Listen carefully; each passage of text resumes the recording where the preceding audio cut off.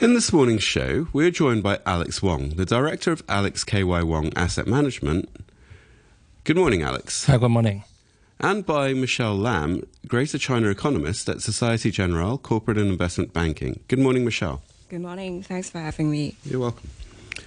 So we had our chief executive, John Lee, talking up the Hong Kong economy yesterday, but Paul Chan was somewhat less, well, let's say less bullish, warning that there could be some further strife ahead with the geopolitical situation. So how do you guys actually see things, and what do you see for Hong Kong in the year ahead? I'll start with you, Michelle. I think under the current condition, it's actually pretty hard to be very optimistic about the economy next year. You have the Fed that has been raising interest rates so rapidly, so you could clearly see it in the property market.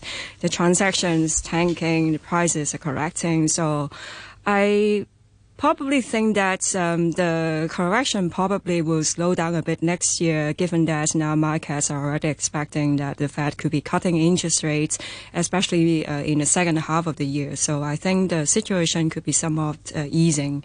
But I mean, if you talk about the long-term trends, given the geopolitical environment, we have the Biden-Xi meeting a couple of weeks ago, but we're not really sure if that is really pointing to some fundamental changes between the U.S.-China relationship. So I think very much, I mean, when you talk about investors, whether they're going to pile the money investing in Hong Kong or even mainland China, I think they are just more or less in a wait-and-see stance.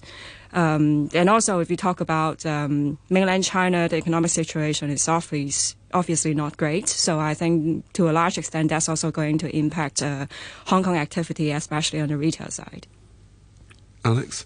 I think the outlook is still gloomy. I agree that probably may see some stabilization, but I think the outlook is still quite gloomy. First of all, I think the property market would remain bad, and then probably we would still have some downside room. And then the equity market also actually is not doing good.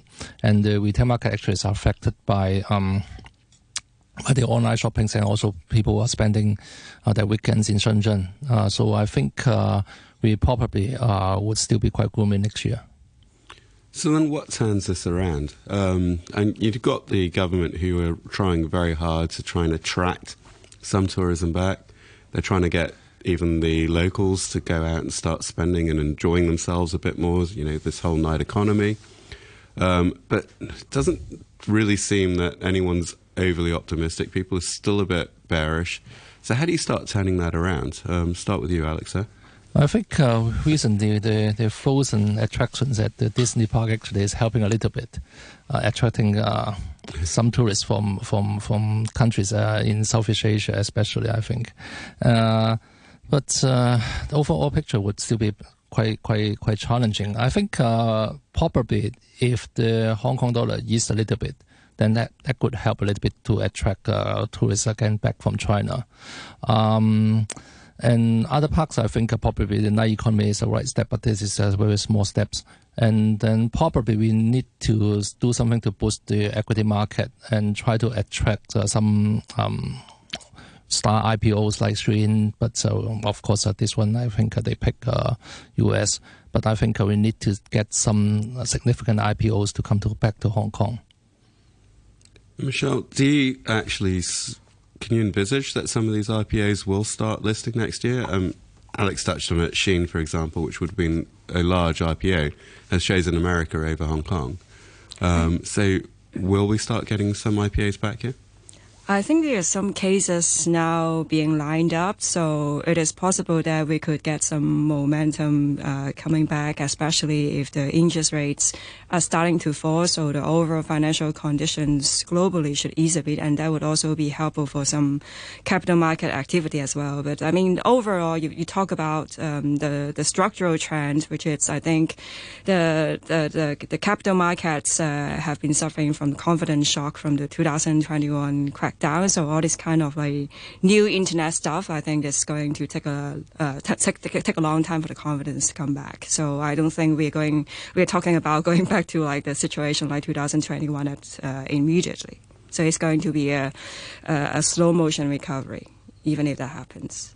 So does Hong Kong really just totally rely on China, or can it start, I wouldn't say decoupling, because obviously there will always be a heavy reliance on China, but can it start attracting people from the rest of the world and Southeast Asia, or to come back, and that just kickstarts Hong Kong economy without necessarily needing China to fully get back operational? I'll start with you, Alex, on that one.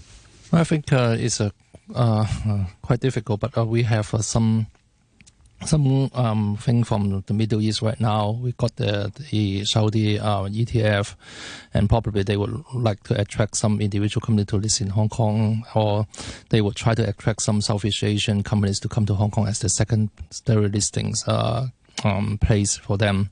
So I think that's the way they are doing. But it would not be easy, I think, because we need actually do a lot of educational work to raise people's interest towards that kind of the world. I think that part of the world. I think probably we would we will have to do some road shows in the Middle East part to get the money to invest in Hong Kong, and also to get the company to list in Hong Kong as well.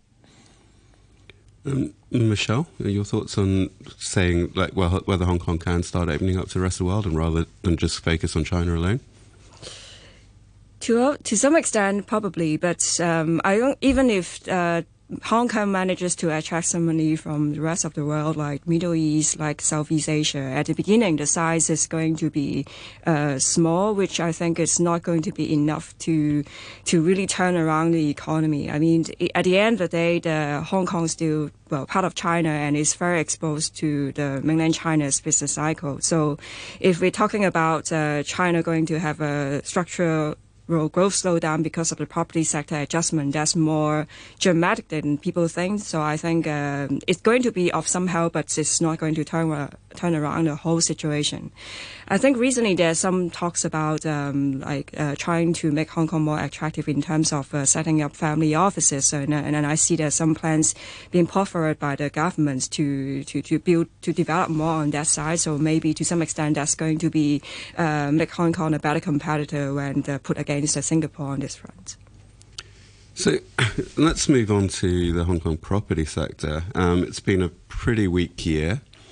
You've also seen in the land sales that the government's failed to sell 6 pieces of land that they put up for tender. So it's been quite difficult all around within the property sector. I know, Michelle, you touched on earlier that probably second half of the year, if they start easing interest rates, we might see a rebound in properties. But what happens if rates just stay steady for the year? Does that mean that we're not going to see that property? And what's going to drive lower rates might be more attractive, but will that really drive people to come back into the property market? And who will be the guys that will look to come into the property market?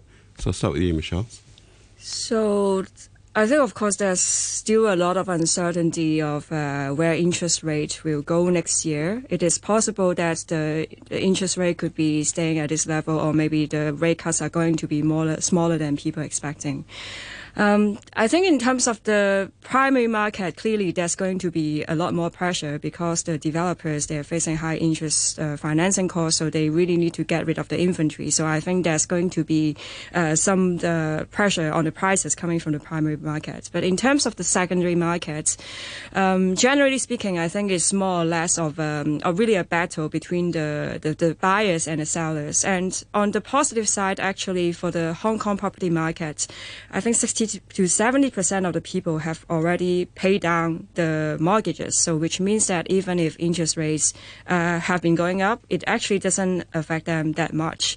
The question for them is whether it is a better investment for them to just keep the money put in investing in the property versus putting the money in the deposits, which are now offering a pretty high interest rate. So in that case, I think there could be some selling pressure. But I think if deposit rates manage to maybe lower down a little bit, maybe the argument for people to sell in houses are not very attractive. But I think overall, I think there could still be maybe 5 to 10% correction for next year. But if the interest rates are starting to fall, I think that's going to be more positive for the sentiment in the secondary market, which means that we've probably seen the worst decline of the property prices towards the end 2024. And Alex, we'll look at the secondary market. Primary market, I think it's up and down, but generally it tends to be quite positive. But that's because people have to put down less money. Now, in the secondary market, as Michelle said, a lot of people have fully paid up the mortgages. So the next natural thing would be to upgrade. But the problem here is if you upgrade, you've suddenly got to maybe jump from, okay, if you get a mortgage, a 30% down payment to 50% down payment. And that's quite unaffordable to a lot. So how do you start getting the secondary market moving? I mean, it's been very, very low transactions this year. Yeah, because this is quite difficult. Apart from the mortgage amount, actually you have to get a new mortgage rate as well. So that probably would be repackaged at a higher rate than the previous plan. If you are lucky to lock in earlier to get some very favorable P- plan, if you lock in the mortgage rate much more earlier. So I think that's why people are quite difficult to upgrade. So I think it depends a lot on the new applicants coming to Hong Kong. So I think that's the new buying force for Hong Kong people to upgrade. I think that's quite difficult. I think most Hong Kong people actually would rent out their old apartment and then they rent a larger place. That is the common practice in Hong Kong. Okay. Let's move on. We've only got a couple of minutes left. Let's quickly move on to China. And let's talk about, since we're on the property, let's talk about Evergrande. They've got another reprieve. It seems, even though the judge saying there was going to be no reprieve. But isn't there a point now where it's just people just want it to end? Let's make a decision one way or another, and whatever that decision be. And what do you think that decision will be? We'll start with you, Alex. I think eventually Evergrande will be liquidated. I think this is not sustainable because cash flow actually would remain weak, and you can expect that people are not interested in buying its property. So I think eventually the problem will surface, and it is not sustainable. So the end game probably would be liquidation, but it's delaying, and I think people expect that. So there's no impact to the market sentiment. Okay, and Michelle? I think to some extent you would argue that a faster decision on these zombie property companies are actually better for sentiment. Because right now I think these things have just been dragging on, and the creditors are not sure if they can get the money back. And I think, everybody is just waiting on the decision on the policymakers on how they are going to speed up the whole debt restructuring process. And I'm really in the camp that the faster we see that happening, the better it is. Okay. And in the last minute, since we're in China, let's quickly talk about EVs. We saw Tesla sales drop quite considerably, but we've seen BYD actually pick up. So is there a big movement now in China to go local and support the local brands? To Michelle quickly, and then Alex quickly after that. Well, I'm not sure if there's a distinct differentiation, but the BYDs is still pretty cheaper compared to Tesla. So I would think that given the current deflationary environment, that's probably more supportive of the BYD versus the Tesla. So Tesla really need to see the the price cuts in order to be competitive. And Alex, is that possible? Yeah, I think this is the BYD becoming more competitive, and also other local brands actually are more competitive. So that's why I think Tesla need to be more competitive by lowering their prices in the future. All right. Well, unfortunately, that's all we had time for. So I'd like to thank both Alex Wong, Director of Alex K.Y. Wong Asset Management, and Michelle Lam, Greater China Economist at Societe Generale Corporate Investment Banking, for coming in. Thank you, guys.